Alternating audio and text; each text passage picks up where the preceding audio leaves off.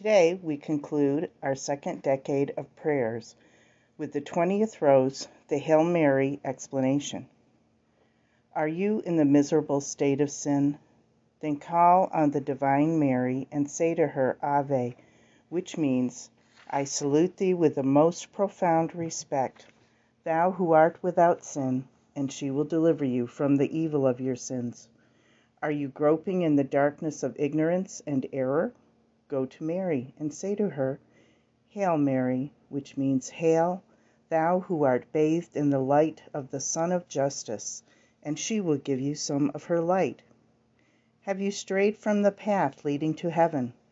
Then call on Mary, for her name means Star of the Sea, the North Star which guides the ships of our souls during the voyage of this life, and she will guide you to the harbor of eternal salvation. Are you in sorrow? Turn to Mary, for her name means also Sea of Bitterness, which has been filled with sharp pain in this world, but which is now turned into a sea of the purest joy in heaven, and she will turn your sorrow to joy and your afflictions into consolation. Have you lost the state of grace? Praise and honor the numberless graces with which God has filled the Blessed Virgin, and say to her, Thou art full of grace, and filled with all the gifts of the Holy Spirit, and she will give you some of these graces. Are you all alone, having lost God's protection? Pray to Mary and say, The Lord is with thee, and this union is far nobler and more intimate than that which he has with the saints and the just, because thou art one with him. He is thy Son, and his flesh is thy flesh. Thou art united to the Lord because of thy perfect likeness to him, and by your mutual love, for thou art his mother. And then say to her, The three persons of the Godhead are with thee, because thou art the temple of the most blessed Trinity, and she will place you once more under the protection and care of Almighty God. Have you become an outcast, and have you been accursed by God? Then say to Our Lady, Blessed art thou above all women, and above all nations, by thy purity and fertility. Thou hast turned God's maledictions into blessings for us, and she will bless you. Do you hunger for the bread of grace and the bread of life? Draw near to her who bore the living bread that came down from heaven, and say to her, Blessed be the fruit of thy womb, whom thou hast conceived without the slightest loss of thy virginity, when thou didst carry without discomfort, and to whom thou didst give birth without pain. Blessed be Jesus, who has redeemed our suffering world when we were in the bondage of sin, who has healed the world of its sickness, who has raised the dead to life, brought home the banished, restored sinners to a life of grace, and who has saved men from damnation. Without doubt, your soul will be filled with the bread of grace in this life and of eternal glory in the next. Amen. Then at the end of your prayer, pray thus with Holy Mother Church.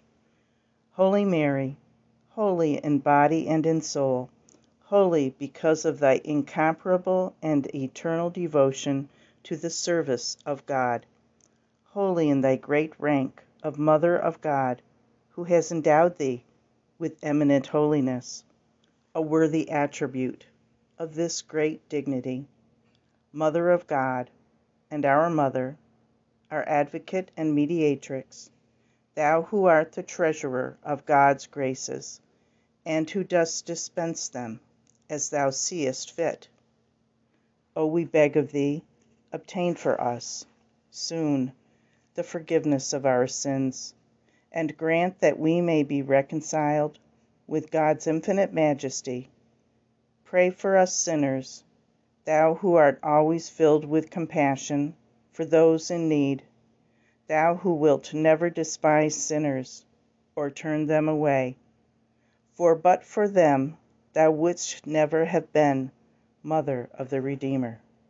Pray for us now, during this short life, so fraught with sorrow and uncertainty. Pray for us now, because we can be sure of nothing accept the present moment. Pray for us now, that we are being attacked night and day by powerful and ruthless enemies. Pray for us now, and at the hour of our death, so terrible and full of danger, when our strength is waning and our spirits are sinking, and our souls and bodies are worn out with fear and pain. Pray for us then, at the hour of our death, when the devil is working with might and main to ensnare us and cast us into perdition. Pray for us, at the turning point, when the die shall be cast once and for all, and our lot for ever and ever will be heaven or hell. Come to the help of thy poor children, gentle Mother of pity, and O Advocate and refuge of sinners, protect us at the hour of our death, and drive far from us our bitter enemies, the devils, our accusers, those with frightful presence, fills us with dread, light our path through the valley of the shadow of death. Please, Mother, lead us to thy Son's judgment seat, and do not forsake us there. Intercede for us, and ask thy Son to forgive us, and let us into the ranks of the blessed, thy elect, in the realm of everlasting glory. Amen. So be it. No one could help admiring the beauty of the Holy Rosary, which is made up of two heavenly things, the Lord's Prayer and the angelic salutation. How could there possibly be any prayers more pleasing to Almighty God and the Blessed Virgin, or any that are easier, more precious, or more helpful than these two prayers?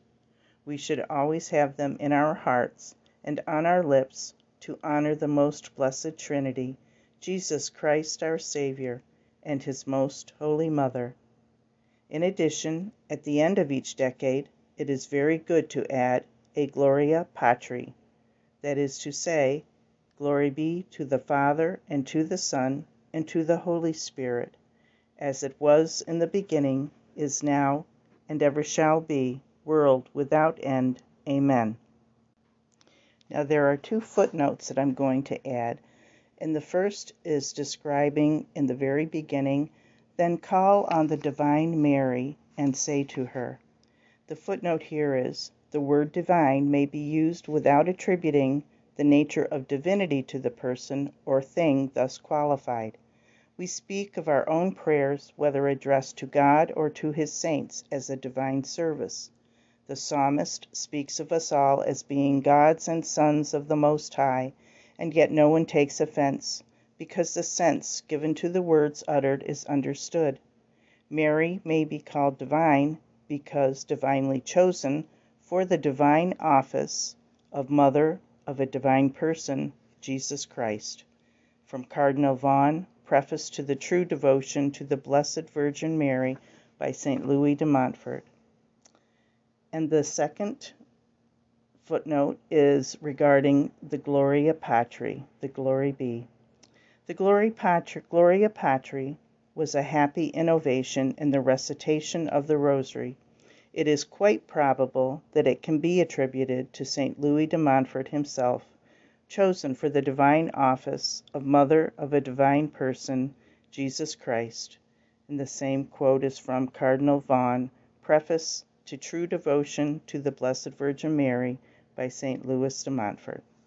God bless.